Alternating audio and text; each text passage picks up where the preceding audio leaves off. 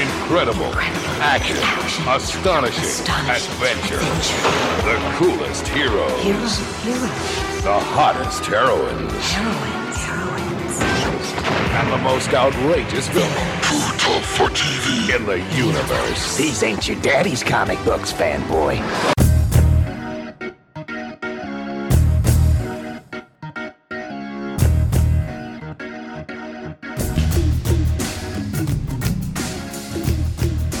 Welcome, everybody, to the Heck Yeah Comics Podcast, the show where a couple of nerds talk about comic books in their various forms. I'm David Luzader, and with me, of course, is Nick Shermooksness. Nick, hello. Hey! How's it going? What was that? That was me thinking about doing the Heck Yeah intro, but then not doing it, and then just kind of getting stuck on the wave that is sound creation. So that's how I'm starting this off. That sounds like a Teen Titans like character from the 90s. Like, it's sound creation. He rides the waves. When it was like edgy 90s Teen Titans or Titans. Was Teen Titans even around in the 90s? I think it was just Titans. Were they just Titans at that point? Justice. Oh boy. Titans in the 1990s. I feel like I'm not going to get what I want from this Google search. Probably not. No. But actually doesn't look too bad. There's apparently Dick and Corey were going to get married. That didn't work out so well. That's what I hear. Not seeing anything super extreme though. So So it must not have really been the 90s then. No. Must be. Oh no. Okay, never mind. Sorry. Deathwing. Oh God. Yeah. Deathwing. What Nightwing should have always been. Oh boy. So I think they actually brought him back. I think in the Tim Seeley Nightwing run, he reintroduced Deathwing as a separate. I don't actually know if Deathwing was originally supposed to be a different character or also Dick Grayson, but I know that he currently exists in the Rebirth universe as a separate character. Okay, well that is interesting. There you go. That's what, for people that want to know about the Teen Titans in the 1990s, that's what you get. Was he like the Earth 3 Nightwing? No, I think he was just 90s. No. I meant when you said in the new, like the Tim Seeley run. Oh, no. He was like a villain called Deathwing that takes place in the Rebirth, like main universe. Oh, in Rebirth. Okay. I thought you meant like New 52-ish era. Hold on. All right, well, enough about how rad the 90s were. We're going to get into our discussion here in a minute, but real quick, we got to mention that Saga is going on a year-long hiatus. Mm-hmm. A whole year. They've been doing their 4-month little vacations, but they said that they need more time, apparently.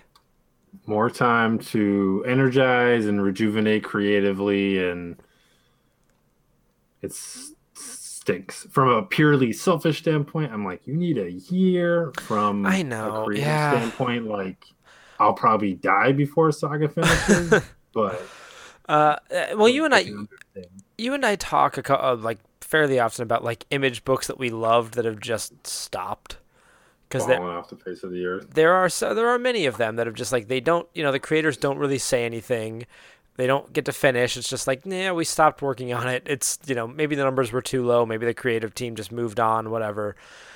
And this isn't that scenario, but it's hard for it not to feel like that scenario a little bit. We're like, no, we're just going to take a year off. Right, so much can happen in a year. No, we're gonna come back. We're just taking a year off. And they said at least a year, so it could be like, it's gonna be a year and 6 months.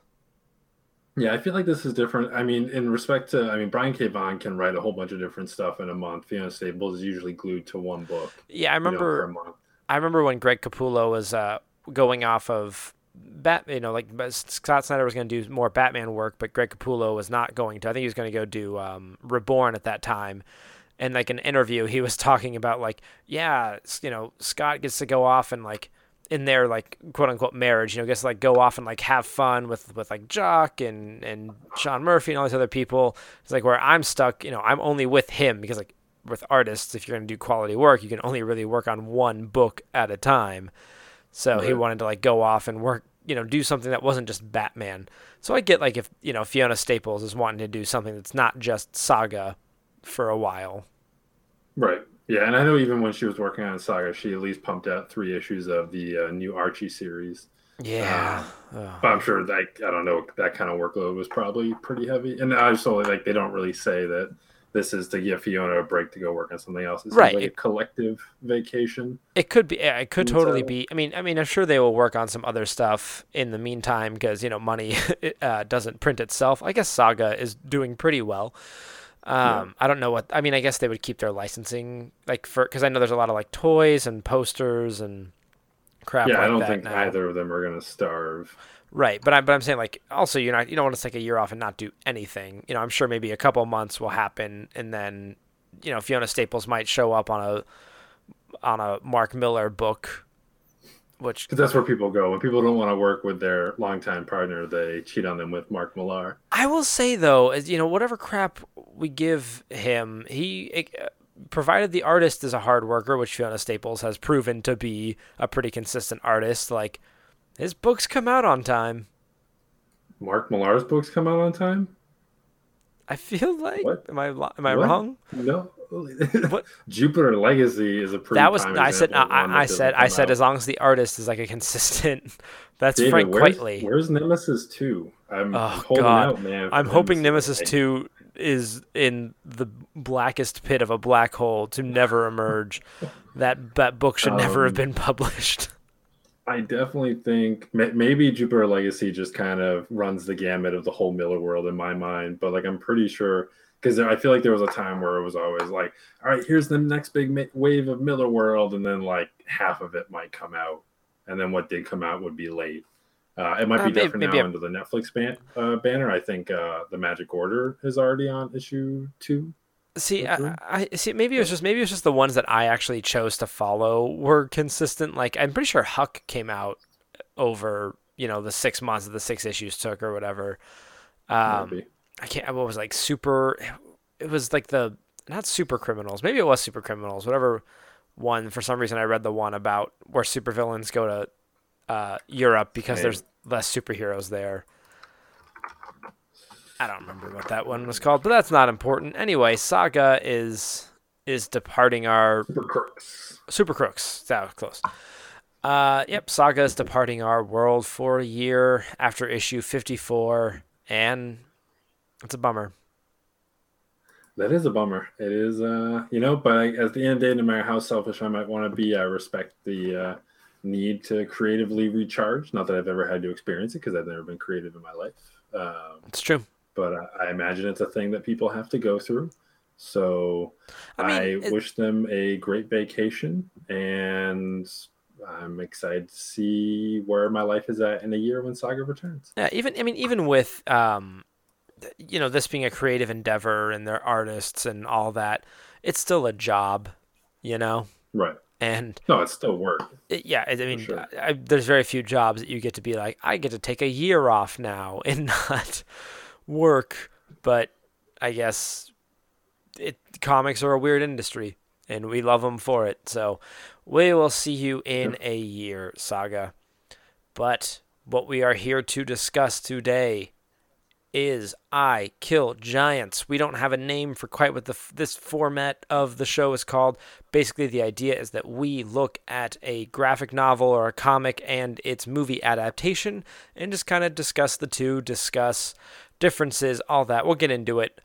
What we are discussing is, as I said earlier, I Kill Giants. The synopsis is that Barbara Thorson is a young woman with a troubled family life. On top of that, she doesn't have any friends until she meets Sophia.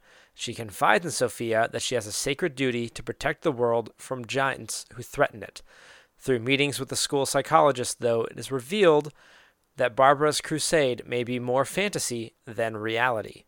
The 7-issue limited series by Joe Kelly and J.M. Kin Nomura started in 2008 and ran through 2009. It was later adapted into a 2017 film of the same name, starring Madison Wolfe as Barbara, Sydney Wade as Sophia, Imogen Poots as Karen, and Zoe Saldana as Miss Molly. That was her name, right? Was it Molly? It was Small Molly. or- I'm pretty sure it was Miss Molly. Anyway, this, I believe it was both our first time for both of us with the graphic novel and with the movie, correct? It was, and I'll say that my experience with it was that I actually watched the movie first, and then about a week and a half later, I read the comic. Whereas you read the comic and then I think watched the movie shortly afterwards. Yeah, correct? I had started the comic a few days before, got through the first couple of chapters, and wasn't able to finish at the time. So then I buckled down, finished the comic, and then kind of within the next like few minutes turned on the movie. So yeah, you and I had very different viewing experiences. I'm curious to see how that'll affect our kind of takes on it, but just general feelings on the story. Did you like I Kill Giants? You know, this story of Barbara Thorson and the trouble with her family. And I'll just go ahead and say now we're going to spoil this. We're not going to tiptoe around. Also, you know, the comic's 10 years old, the movie's over a year old. Whatever's happened is already out there. So did you enjoy Barbara struggling with her mother's last days on Earth, I guess? Oh, that was dark. Ooh, felt bad about that. Well, from a purely personal note, like I went through a similar struggle when I was younger, so I definitely felt, for once in my reading, a lot of empathy for the main character. So that was interesting to kind of.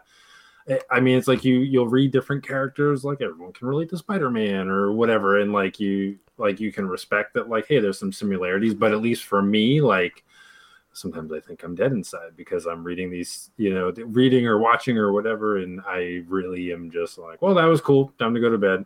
And it was actually kind of nice that reading and watching I Kill Giants, like I at least had some reflective, contemplative moments, like where I really kind of felt my heart tug. Sort of reminiscing about, again, my own experiences. So yeah, overall, I enjoyed the experience. I think I ultimately enjoyed the book more, which is kind of cliche, but it's usually true.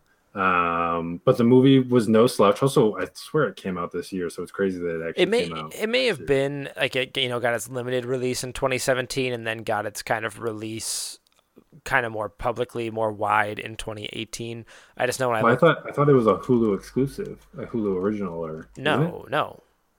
Oh, okay. I mean, if you look at, so on Rotten Tomatoes it says 2018, IMDb says 2017. I don't have all the hot takes on the actual release. It looks like it was released in Canada in 2017. I don't know if it's like the Toronto Film Festival or what, and then was released wide release March 23rd, 2018.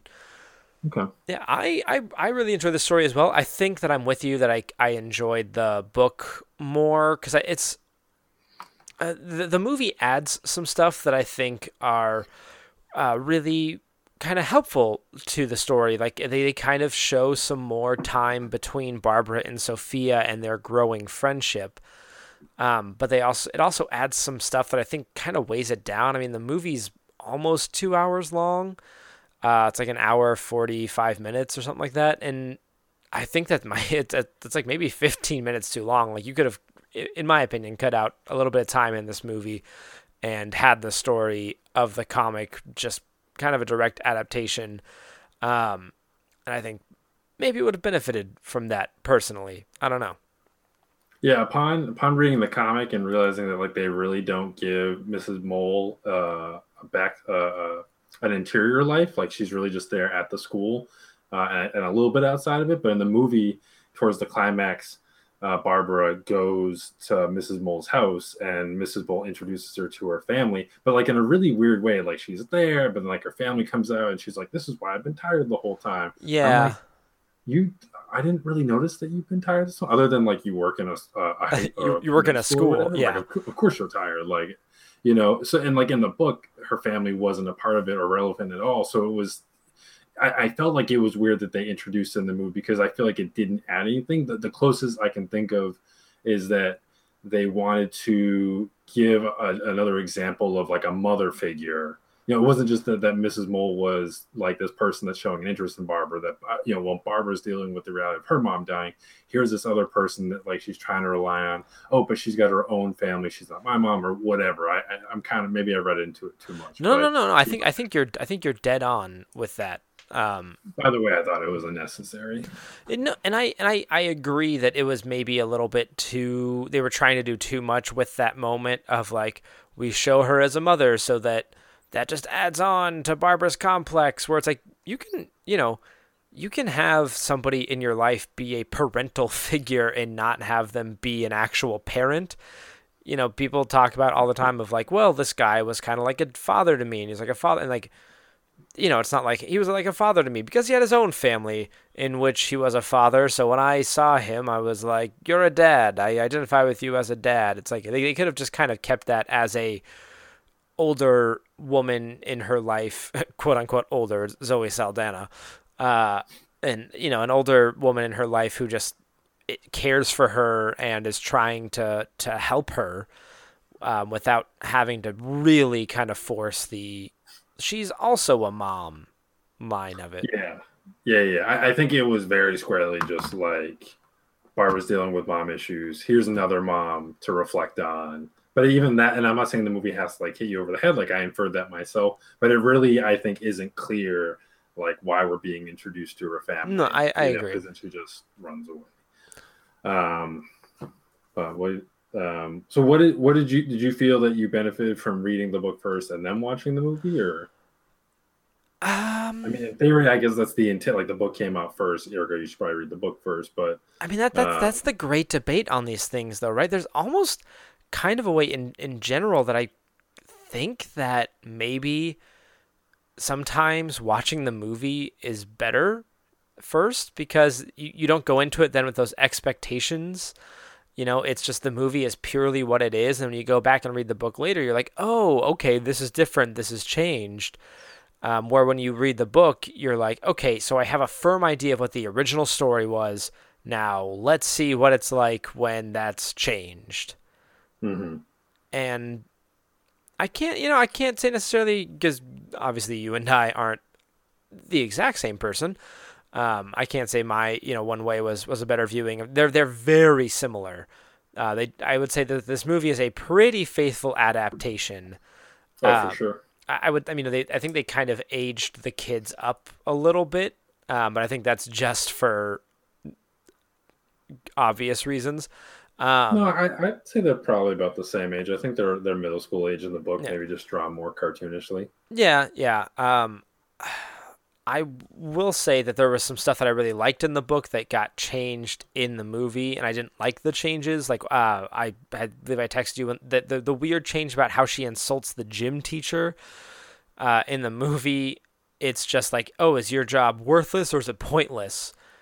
And in the comic, she says some really kind of offensive insinuations about her being a lesbian, which is not offensive. Did you always know that you were a bull dyke, or was that something you figured out after your first vagina? Right. Yeah, it's not offensive in the sense of like, oh, that you're a lesbian. It's just like, whoa, that question.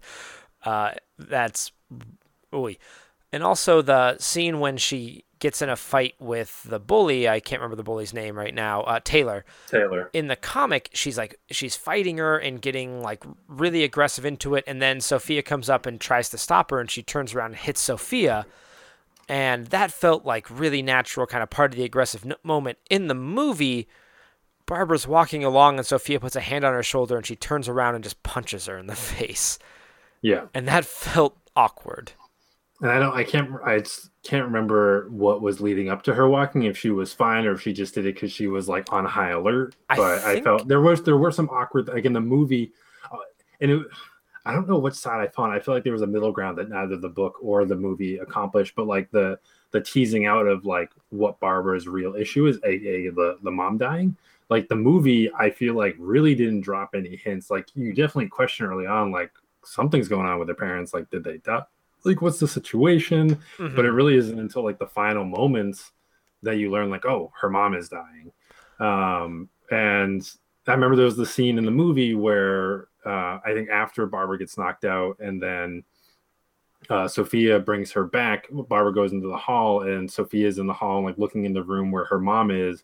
Like, and you don't necessarily know that at the time, but it's played off as like this really creepy scene. And when I was watching the movie, I didn't, whether I had thoughts that the mom, that there was something going on with the mom, like I didn't know that at the time with that scene. So it was like this really weird scene that like Sophia like freaks out and runs away, and I never quite understood why. And then the book, at least reading it, I knew that it had something to do with the mom, but even then, like it was still like what was the point? See, I felt like the book did a really good job of teasing it out. At least teasing that, that there's something in the house that's not right, and there's something about when Miss Mole is talking to her about, we need to talk about your family, we need to talk about Karen and David, and then, it starts like, I like the way they did that in the movie too, with like how things were like cutting out and she couldn't quite hear like what was being said, because in the comic it's, the words get blurred out. And then there's that, the thing where she's walking by the room and there's this sort of nightmare caricature of a woman on a bed reaching out for her. And like, I kind of got through all that, like, okay, her mother is sick in bed in the house, and she is terrified of it and avoiding it. I don't know. From my perspective, at least, I felt like the comic did a really good job of illustrating that that's what was going on. I mean, I think that's what was going on, and I guess it's not really criticism. Maybe it was just because I saw the movie first, where like they really didn't like tease it out at all. But in the book, it just felt like you figured it out way earlier on that that something was going on with the mom and that she was sick. So in terms of like, is this a fantasy? Is this not a fantasy? The book, it kind of lets you know pretty quickly that it's not a fantasy, even though when you get to the climax and she's fighting the giant, compared to the movie, which like you're watching it, but you kind of know like this must be all in Barbara's head. The book kind of takes some, or I guess it's in its direction. Like you have Sophia and Taylor witnessing it, and like in a sense comment, like not, I don't think they ever speak during, actually no, I think they do speak during the fight. Like Sophia says something as right before Barbara goes for like the killing blow or something like that. So there's the indication that like that they're seeing it too, a fantasy. Yeah. I don't know. I think you can maybe kind of play that off a little bit of, because Barbara is our narrator here.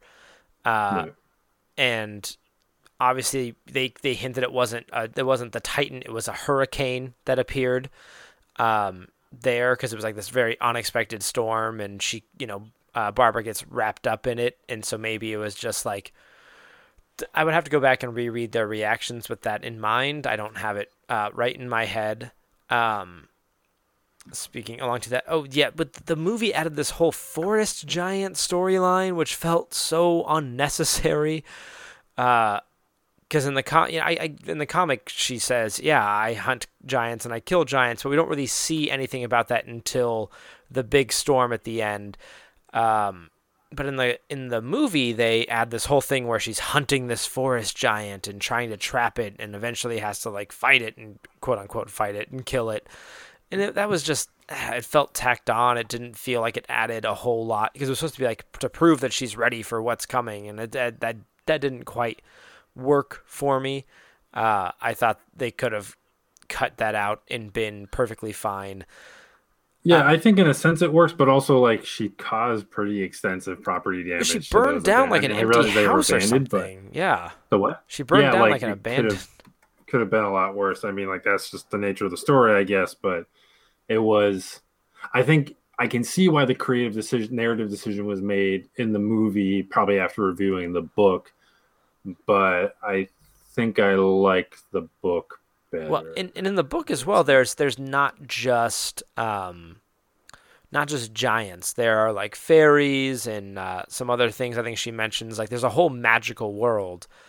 And And in the movie, they focus heavily on just the giant part of it, because that's, the giant. There's the whole thing with Kovaleski and being the giant killer, which I actually didn't get that connection until the movie, with how the movie presented it, I was like, oh, okay, that's why she's fighting giants, because she has this really strong connection with her mom, and the mom loved baseball and loved this Kovaleski character, and he was the giant killer, so that's who she wants to be. Okay, now I get that.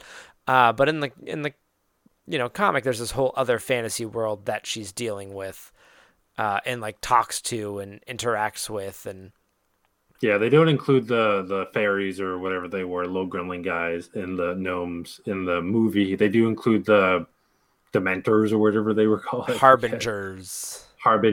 Which those looked really cool in the movie. The design of those were cool in the movie. Cool. Yeah, but they weren't. I mean, actually weren't that big of a presence in the book. I felt like they kind of had more of a presence in the movie. Mm-hmm. So I was flipping back, and there is a scene where like Barbara, Taylor, and Sophia are on the beach, and Sophia says it's a giant, which, even though the book is depicting this way, you can also just sort of accept that maybe by this point that the giant shows up, that it's all Barbara's imagination, that, her friends are bearing witness, or are bearing witness to this. And in her mind, even though they probably aren't reacting to what's actually there, or they're obviously not reacting to a giant. But it also gives more credence to when Sophia's like, hey, yeah, last summer she killed, she killed the Titan, yeah, blah, blah, Titan. Whereas in the movie, again, like Sophia was present but was hiding and never saw anything. I mean, other like you just kind of chalk it up to like her being a good friend, I guess. Yeah, so Barbara never actually fights Taylor in the movie.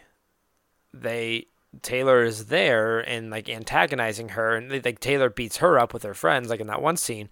But there are a couple scenes in the comic where they actually have out and out fights. And Barbara like wails on her a couple of times. Yeah. But that never. Oh. What'd you get? Oh no, finish your thought. Oh no, I was just telling you that never occurs in the movie, which I think is interesting. I guess like in the comic, she's shown as more like this scrappy kind of like angry fighter sort of kid, and in the movie, she's just a little bit more of an outsider. Yeah, she's more timid, and she's not timid. Like she's not timid in social interactions, but when it comes to actual physicality, she's not as aggressive. Yeah, and what were you gonna say? I was gonna mention. It seems like you had a point you wanted to bring up, so I'll bring up mine after yours. Go ahead. Oh, I was just pointing out that in the Titan fight, both Taylor and Sophia get picked up by the giant's hand in this situation. So it's just very for that scene compared to the movie, like it's very much like this is what's real. Like despite you thinking it's a fantasy, despite like the obvious parallels going on with like her mom, like that a real Titan has shown up versus the movie. In the comic too, the Titan fight kind of lasts like the whole issue. In the movie, it's over in a second, like not very long, maybe like a couple of minutes. The Titan makes like one swing at her, misses, and then she brings the hammer down. Like that's all it takes to kill it. I was a little bit disappointed in that because I thought there was going to be a cool moment there with some stunts and fun CGI, and you didn't get it, and that's fine. You still got the same message across where Barbara has her near-death experience and realizes like, oh, life is important. We got to enjoy life while we have it. The point that I was going to bring up was her brother. In the comic, her brother, who seems kind of like a typical sort of teenager, like he is shown playing like D&D with her. Like they kind of have like an okay, like he's like really kind of relegated to the background. In the movie, they show that Barbara and her brother are like really at odds with one another. And they really were setting it up like, oh, there's going to be something about like how they don't really connect and how they like are going to end up connecting. And that just really gets lost really quick. And I was kind of disappointed. Like I thought like, okay, well, they're going to change the family dynamics a bit. They give Karen, the sister, a little bit more to do, but not really a whole lot. It's just that the family subplot kind of fizzled out by the end. Yeah, no, it definitely did. There's also the whole thing like in the movie, Barbara doesn't go missing, but by the beginning of the final issue of the comic, like no one knows where she is, and that she could have been swept up in the sea. And there's a flashback, so it basically rolls right into like she shows up at home. Everyone's just like, "Oh my god!" But whatever. Like they completely just gloss over it right after that, and she goes to like have her confrontation with her mom. But then before she makes it to her mom, there's a flashback to her actually coming up out of the water.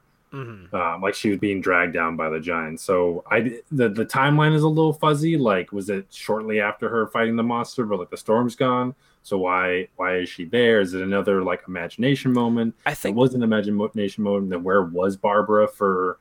I think there's a hint that there's a hint that she was at least missing overnight. Like, did you sleep in the sea or something like that? I think someone asks. So she was missing for a chunk of time. Yeah, that was a little bit confusing in the comic. I agree. Yeah, I mean, they even like say like initial estimations for her survival seem grim. Like, and then they gloss over the fact that like a 12-year-old went missing for an extended period of time and just shows back up. I mean, well, they kind of gloss over it in the sense of like the police are like, we'll give them a moment and then we'll do the wrap up. Like, oh, they do say that, yes. Yeah, so it's like it's not like the police weren't like, cool, she's back, we're out of here. But also I appreciate they weren't like, they just kind of hand waved that away of like, oh yeah, the police had more police work to do, but obviously you don't want to. We're not going to bother you with that. Now is time for Barbara's resolution with everything. Right.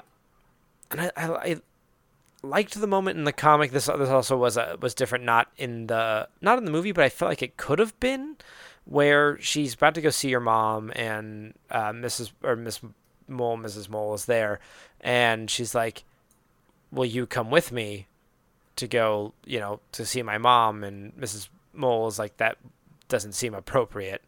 I thought that, I can't speak from the experience of that kind of moment, but like, I thought that was like kind of really good of like, okay, that's showing how their relationship has progressed, but also how Barbara needs to face these things on her own. And I thought would have worked just fine in the movie as well, and was just kind of pushed out. Yeah, I mean, it also establishes that for all of that, Mrs. Mole cares, like there's an obvious boundary in terms of their dynamic. Yeah, and their relationship. A working professional, not. I mean, she might say that she's a friend to engender closeness with Barbara to try and help her, but like, it might not be actually appropriate for the school psychologist to be present for such an emotional moment. At the same time, like, it's hard, like, you're like, all right, well, you have a connection, like, support her in whatever way that she might need. I can kind of see both angles, but yeah, they don't really tackle that in the movie. Yeah. Well, would you read this again? Would you watch the movie again? Probably not. I'm not, but me personally, it's not necessarily a mark against them. I'm not a big rereader or rewatcher. The movie is like, I'm glad I saw it, but I don't know if I was the right demographic. Like, it was enjoyable for what it was, but like I especially now also seeing like just how much of almost a direct adaptation that it was. I sometimes question the validity of its existence, but like, I think like the actors and all that, and like the aesthetic, what was interesting is that like, especially compared to the art in this book, that like, well, I think thematically and content wise, the movie and the book are almost identical. Like, aesthetically, the movie is very different from the book.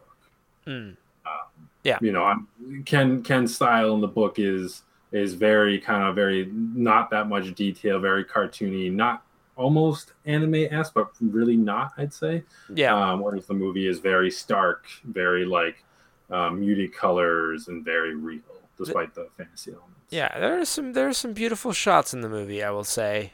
It is a competently shot film, with I think some pretty good, minimal CGI, but some pretty good CGI when it's there. I think that I probably will end up watching this movie again because there's another movie podcast I'm on where I have to pick a movie that the other two people haven't seen, and I guarantee they haven't seen this, so it feels like a nice, easy pick. But aside from that, I probably wouldn't watch it again. I'm there with you, but I probably actually would read the comic again. I do like to reread stuff, revisit it every now and then, and this is something. It was not a terribly difficult read. It kind of flew by pretty quick, so I would probably read this again on a flight pretty easily. I think. Cool. Yeah. All the power too. No, thanks. Do you have any final thoughts? Any other things you want to discuss on I Kill Giants before we wrap up? I mean, she killed a Titan. The book should have been called I Kill Titans. I know, right?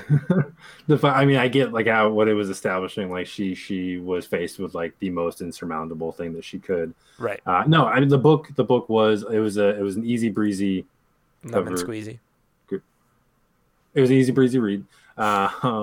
It was enjoyable. The characters, I think, Barbara especially, like while some of the plot points were kind of blunt, like I think the characters had like a nice, like Taylor was like your typical bully. Like I feel like there wasn't a whole lot there, but some of the commentary was interesting, and the overall characterization I think was strong.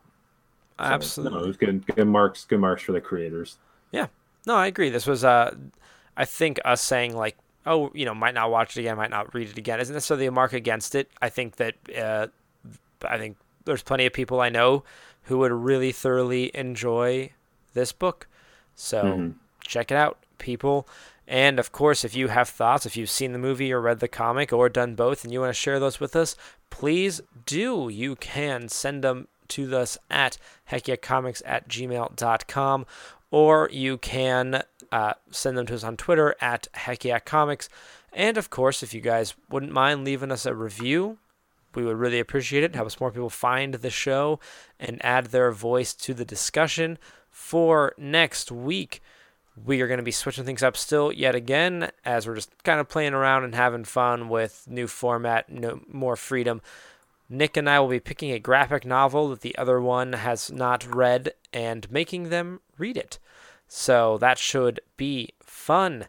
You can tune in next week to find us. Until then, you can find the show at heckyeahcomics.com. You can find me around the internet under the username Davluz. That is DAVLUZ. So Twitter, Snapchat, Instagram, you can find me there. You can find Nick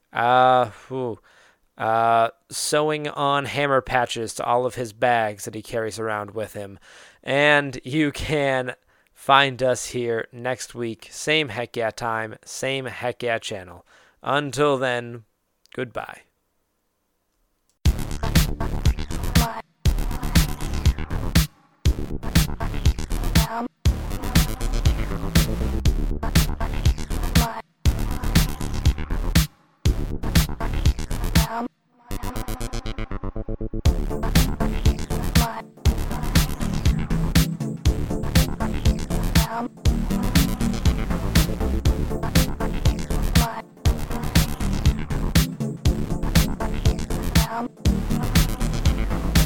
The worst episode ever.